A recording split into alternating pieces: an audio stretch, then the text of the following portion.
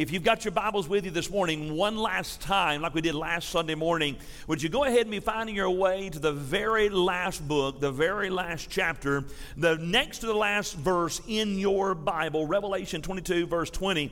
And let me show you one last time the last thing that Jesus had to say to us before that closing verse and final punctuation mark and the maps were put into your Bible. Revelation 22 and verse number 20. The Bible says there, he who testifies to these things says, surely I am coming quickly. Amen. Even so come, Lord Jesus. Jesus said that he's coming quickly. And so what I want to do this morning, we started a study last Sunday morning. I want to wrap it up today. And I want us to kind of finish up looking in broad terms, an overarching view about what the Bible teaches about the second coming and the end of times. And I'm going to share with you this morning, again, what I believe the Bible says is going to take place in this world, on this world, and to this world when Jesus Christ comes again, and how that ought to impact, how that ought to affect every single person in this room and again watching online today. Now, you may be here this morning and you're thinking to yourself, well, Pastor, I've heard these things all my life. When I was growing up, a little boy, pastors would get up and preach these kinds of sermons, scared the daylights out of me. And Pastor, I've heard these all of my life, and Jesus has not come back yet. I mean, I heard that 30 years ago, 40 years ago, 50 years ago or more, and they said Jesus was going to come back soon, and he hasn't come back yet. Look right here. That doesn't mean he's not coming back. That just simply means that he's that much closer to coming back than he was the very first time that you heard this message when you were a little boy or a little girl. You say, okay, Pastor, what makes you so sure? Well, last week I shared with you and I said that there are three reasons why I believe that Jesus is coming back and he's coming back soon. First of all, because Jesus promised it. Number two, because the Bible prophesied it. And then number three, because the signs predicted. If you remember, Jesus said in Matthew 24, he said that just before he comes again, that there are going to be many who will come claiming to be him. That there are going to be wars and rumors of wars. Nation is going to rise up against nation. There are going to be famines and pestilences and earthquakes in various places. And Jesus said that when you see these things, and by the way, don't we see these things virtually every single day now? Jesus said that when you see these things, don't be deceived that these are the beginnings of sorrows. Jesus Christ is coming again.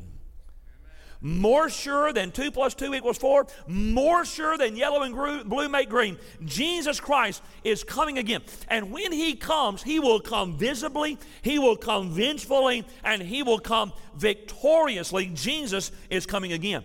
And last Sunday morning, we started by looking at what I believe is the next event on God's prophetic calendar, and that is that snatching away. We know it in broad terms as the rapture of the church. And if you were here last Sunday morning, if you weren't, you can go back and watch last Sunday morning's sermon. But we saw that when that happens, when there's this snatching away, that it will be like a daddy yanking his boy out from in front of an oncoming truck. It'll be like a mama yanking her daughter back from a coiled rattlesnake. Jesus, the Bible says, is going to jerk his children out of this world before all hell breaks loose. And if you remember, we kind of divided this snatching away up into three parts last Sunday morning. Number one, we talked about the fact that there's going to be a resurrection. The Bible says the dead in Christ will rise first. And I've always said that must mean that we as Baptists, we get to go first. The dead in, you didn't get it. The dead in Christ will rise first. And then after that resurrection, there's going to be the rapture. The Bible says in 1 Thessalonians 4, then we who are alive and remain shall be caught up together with them in the clouds to meet the Lord in the air. And thus we shall always be with the Lord. And we saw there that we've already seen this illustrated at two different times in the Old Testament. You've got a man by the name of Enoch. And the Bible says that Enoch walked with God and he was not, for God took him. And so I've got a vivid imagination about how that's going to happen. Now, I pray that it's a sanctified imagination, but it is vivid nonetheless. And so, how many of you all, so I'm a child of the 70s and 80s. And I grew up watching Star Trek. How many of you all know where I'm going with this? Can I see your hands? And so in my mind, that's going to happen a whole lot faster, but in my mind, I see it happening like, beam me up, Scotty.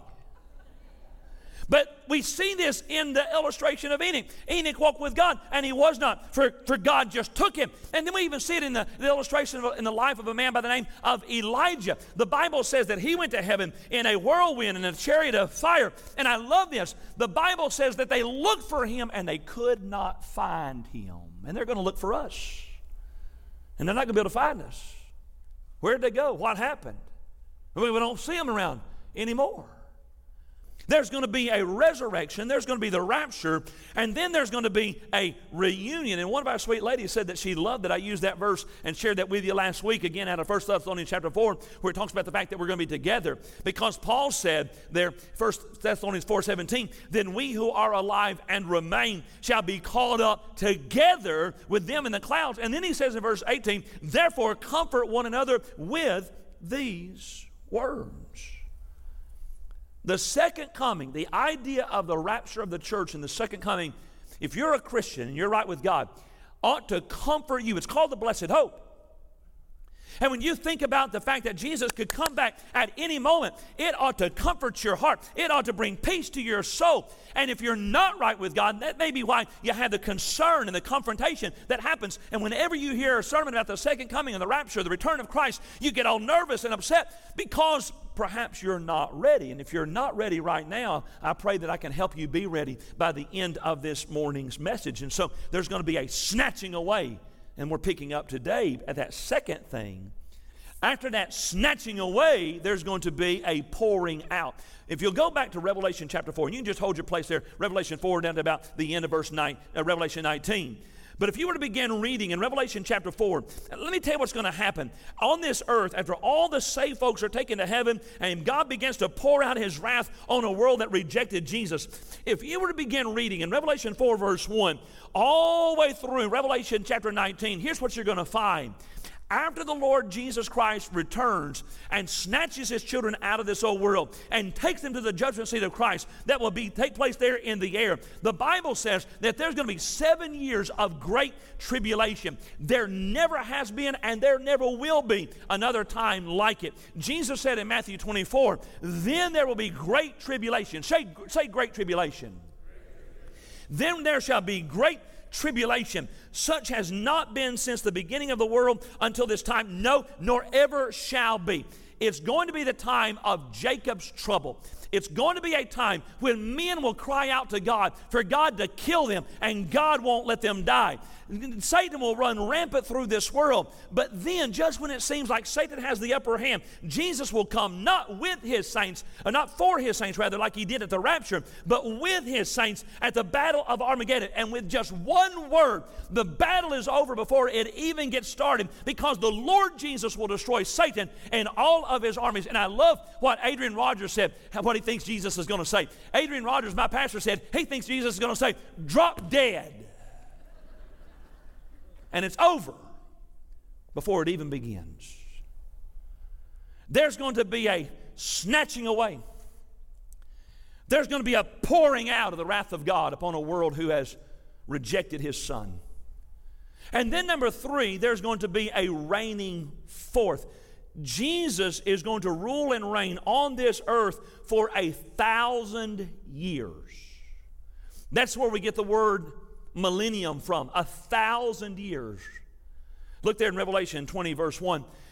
The Revelator says, then I saw an angel coming down from heaven, having the key to the bottomless pit and a great chain in his hand. He laid hold of the dragon, that serpent of old, who is the devil and Satan, and bound him for 1,000 years. And he cast him into the bottomless pit and shut him up and set a seal on him, so that he should deceive the nations no more. Now, there are those who try to explain this away. And there are those who say that Satan has already been chained. And I was reading over the past weekend. There's a great book. If you haven't gotten it yet, you ought to go. It's a classic by Charles Ryrie called The Basis of the Premillennial Faith. And there at the beginning, it's his dissertation. And there in the beginning of that book, he talks about the three main views. You've got the premillennial view, before the millennium, before the 1,000-year reign. That's what I believe. I hold to a premillennial view of Scripture. And then you have the postmillennial view. And if you'll notice in any modern books, anything after, say, the early 1900s, you're always going to read basically this same wording. Nobody believes this anymore. Because the postmillennial view is that the world's going to get better and better and better and better and better and better and better until Jesus just has to come back because it's already kingdom here on this earth. So you get the premillennial view. Things are going to get worse and worse and worse and worse and worse and worse and worse until Jesus comes back. Postmillennial view, things are going to get better and better and better and better and better until Jesus just has to come back. And then there's the amillennial view. The A negates it, means there is no millennial. They do not believe in a literal 1,000-year reign of Christ. And they believe, like Augustine did, that Satan is already chained. He's already chained. Look right here. If Satan is already chained, it's an awfully long chain. Because have you noticed how much trouble he's causing in the world today? Have you noticed how much chaos and confusion and problems he's causing in the world today? Now, I do accept and I do admit that there is a sense in which Satan was defeated at Calvary. And I do acknowledge that there is a sense in which those of us who are Christians, we don't have to worry about the devil because greater is he who is in us than he who is in the world. But here's the problem. He's still in the world. He's still active, causing all kinds of problems. And the Bible says there's coming a time, though, when Satan is going to get the longest prison sentence in history. And by the way, I pray he gets hard labor. I told the earlier service, what I pray God makes him do for 1,000 years, I pray that God makes him take big rocks and turn them into medium-sized rocks, and medium-sized rocks into small rocks, and small rocks into itty-bitty-bitty tiny, little-bitty, itty-bitty-bitty rocks. But he's going to be chained and put into the bottomless pit for 1,000 years. Keep reading Revelation 20, verse 4. And I saw thrones, and they sat on them, and judgment was committed to them. Then I saw the souls of those who had been beheaded for their witness to Jesus and for the word of God, and who had not worshipped the beast or his image, and had not received his mark in their foreheads or on their hands, and they lived and reigned with Christ for 1,000 years. For the first time, are y'all still there? For the first time since the Garden of Eden, there's going to be peace on earth. Amen. Amen. So we're getting close to that time of the year when Coca-Cola is going to put out that famous commercial, Peace on Earth. Well, for the very first time since the Garden of Eden, there's going to be peace on earth. Why? Because the Prince of Peace, the Lord Jesus Christ, is ruling and reigning from his throne in Jerusalem. There is going to be a snatching up. There's going to be a pouring out. There's going to be a reigning forth. And in number 4, there's going to be a settling up. Look in verse 11. Then I saw a great white throne and him who sat on it, from whose face the earth and the heaven fled away. And there was found no place for them. And I saw the dead, small and great, standing before God, and books were opened. And another book was opened, which is the book of life. And the dead were judged according to their works by the things which were written in the books.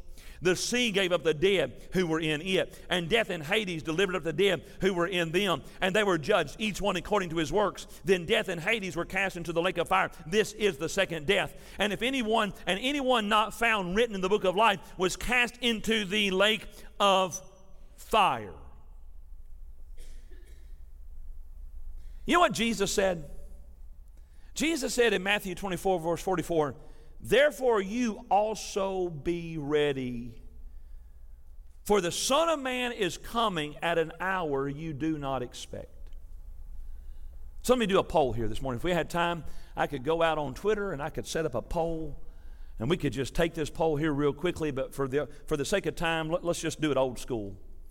How many of y'all think that Jesus is going to come back during my sermon? Will you raise your hand right now? You think that Jesus really, with all your heart, you think Jesus is going to come back during my sermon right now? Now, I'm already ready for this. So if it were to happen, and I'm taking up, if you are left behind, the notes are right here. You can just get finished up right here, all right? But really, how many of y'all think that in the middle of this sermon, you really believe with all your heart, Jesus Christ is going to come back? Raise your hand. A couple of you. The greatest evidence to me that Jesus Christ is getting ready to come back soon and very soon is the results of that poll. Because the Bible says at an hour you do not expect. And so we've talked about the resurrection, and we've talked about the rapture, and we've talked about the reunion. We've talked about the retribution as he pours out his wrath upon a world that has rejected his Son. We've talked about the reign, the millennial reign of Christ. I want to spend the second half of this sermon talking to you about readiness, because here's the thing. Not everybody is going to be ready when Jesus returns. Now let me tell you who's not going to be ready. You say, preacher, are you going to start naming names? Yes, I'm going to start naming names. Get ready. Let me tell you who's not going to be ready. The pagan's not going to be ready. You say, who's that? That's the out-and-out sinner.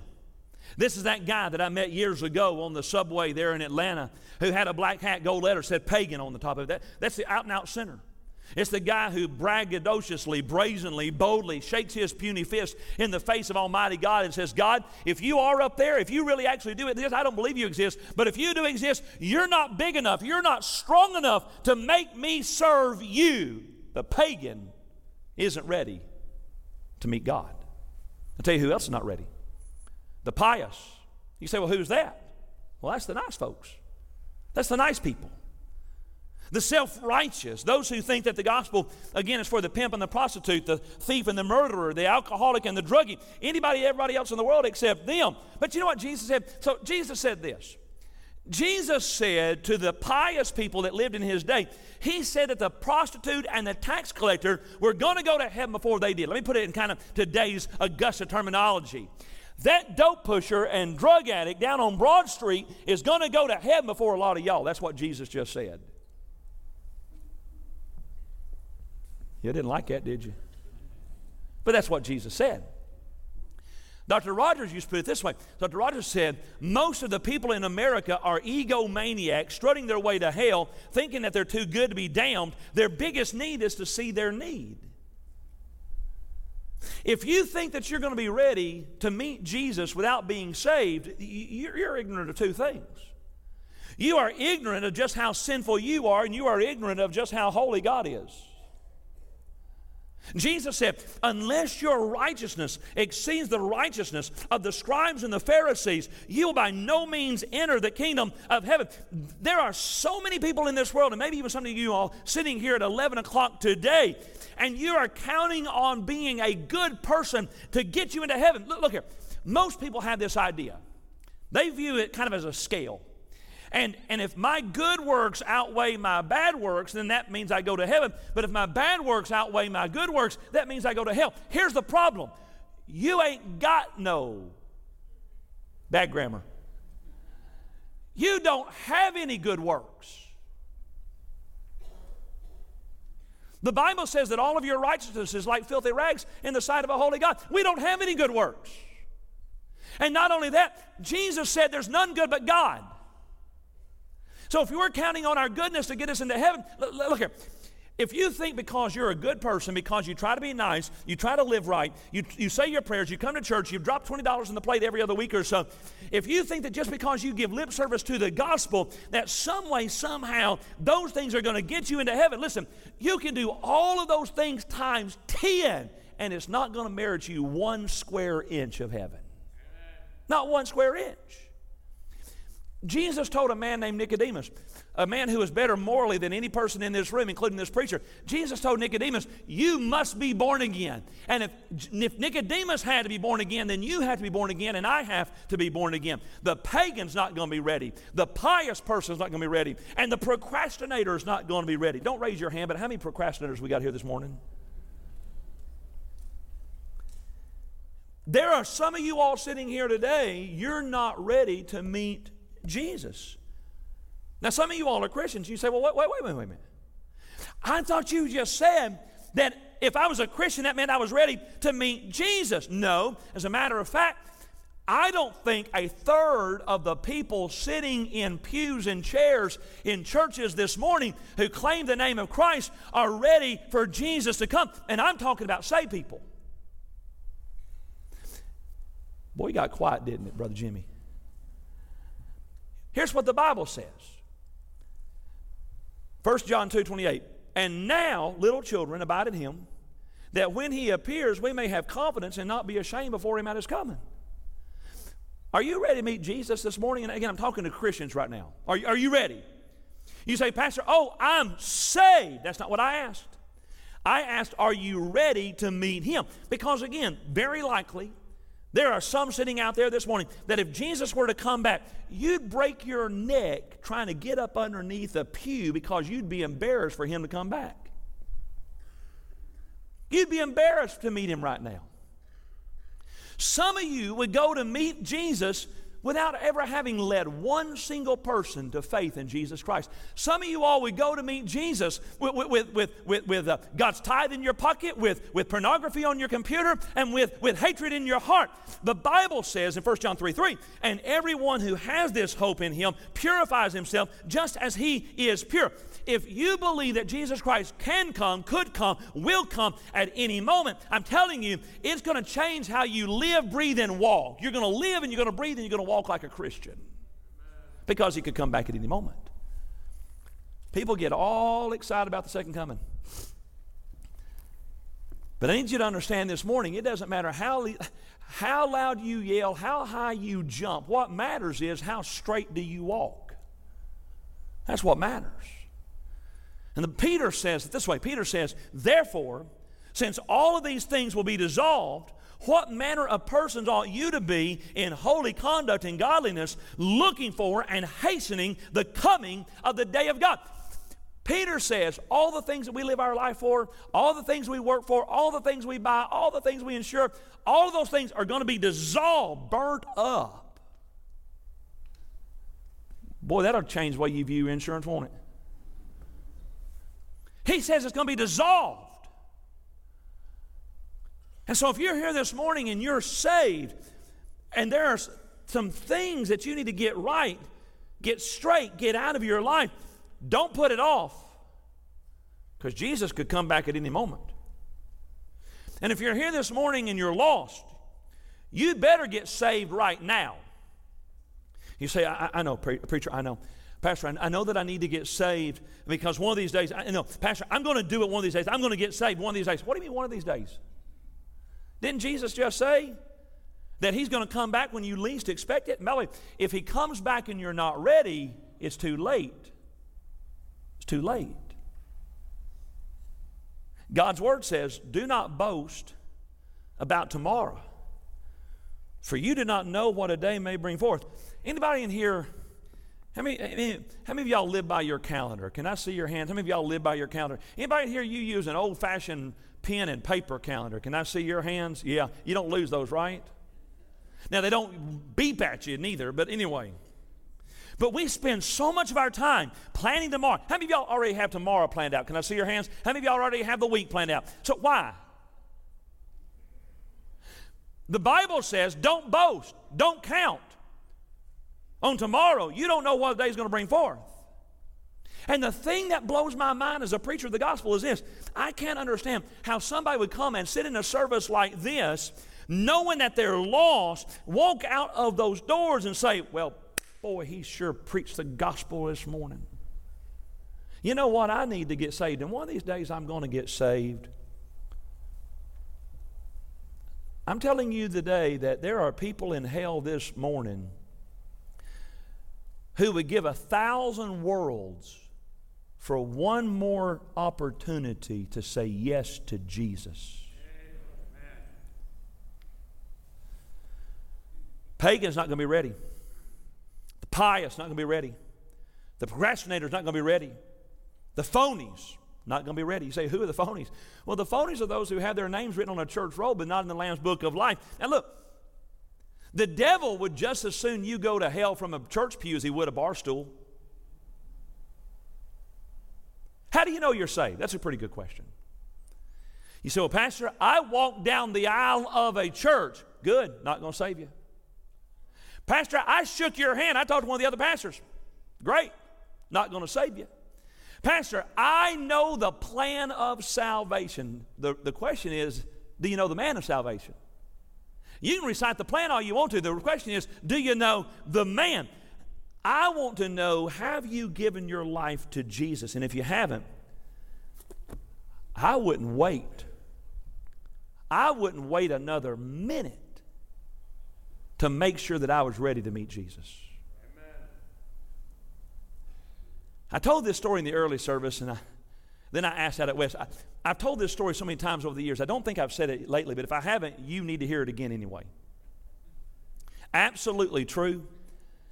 We're on live stream now, so I'm not going to give names.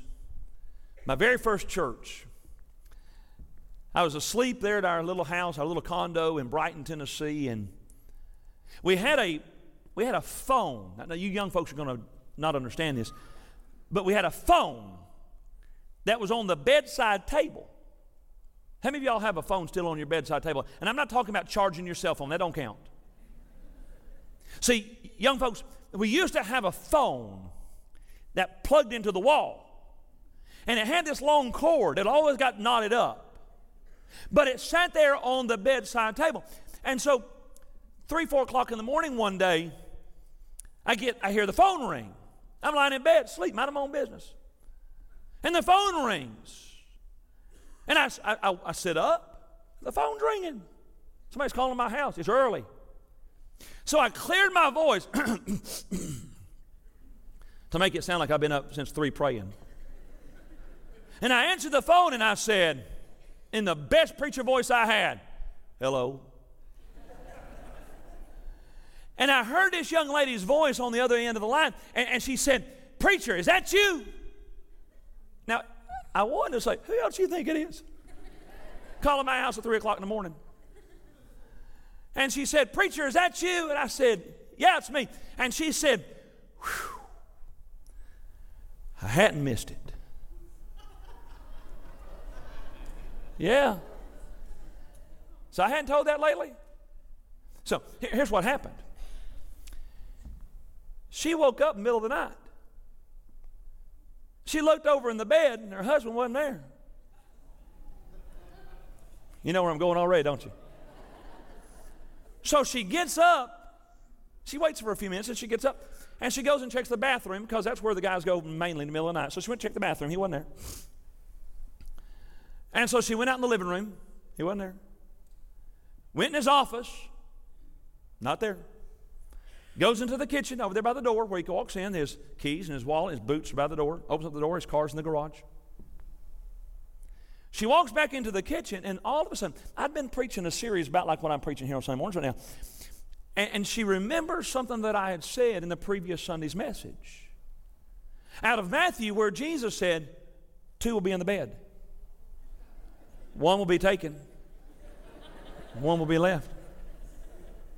Yeah, it's funny now. It wasn't funny then. And that thought hits her, and she can't find her husband. And she drops into the floor and begins to cry. And here's what I don't understand. Why?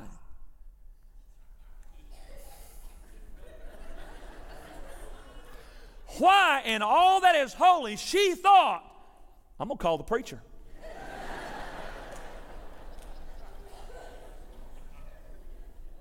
She calls me, wakes me up. Preacher, is that you? Yes, it's me. Whew. I didn't miss it. Here's what happened. Her husband rolled off the bed in the middle of the night. When he rolled off the bed, he took the covers with him. He rolled up like a corn dog on the side of the bed. She gets cold, wakes up, looks over, he's not there, walks around the bed, doesn't see him, walks in the bathroom, living room, kitchen, garage, office. He's not there. And she has the thought, I'm going to check if the preacher's still here. True story. About 2 weeks later, I'm at the office. Actually, not, we didn't have an office. We had a kitchen. My office was the bathroom in my first church. It's a whole other story anyway. And I'm in the kitchen, and the phone rings. Young people, we had phones on the walls. The phone rings. I pick it up. It's her again. And here's what she said. Preacher, I need to get saved. I said, that is amazing. That sounds wonderful. If you will drive up here. No. I said, if you'll just drive to the church. No, I might die on the way there. And I led her to the Lord over the phone, standing in the kitchen of the Gateway Baptist Church. Amen, right? Yeah. So she could be ready. And I wonder if you're ready. If you're here this morning and you're not saved or you don't know, you're not ready. But you could be ready before you leave this place today. Right there where you sit, you could pray a simple prayer where you admit to God that you're a sinner and you surrender your life to Jesus. And if you're here this morning and you're a Christian, but there are things in your life, in your house, that shouldn't be there, in your thought life, in your heart, you're not ready. But you could be ready before you leave this place today. And here's the most important thing. It's like the old song says, people get ready. Jesus is coming.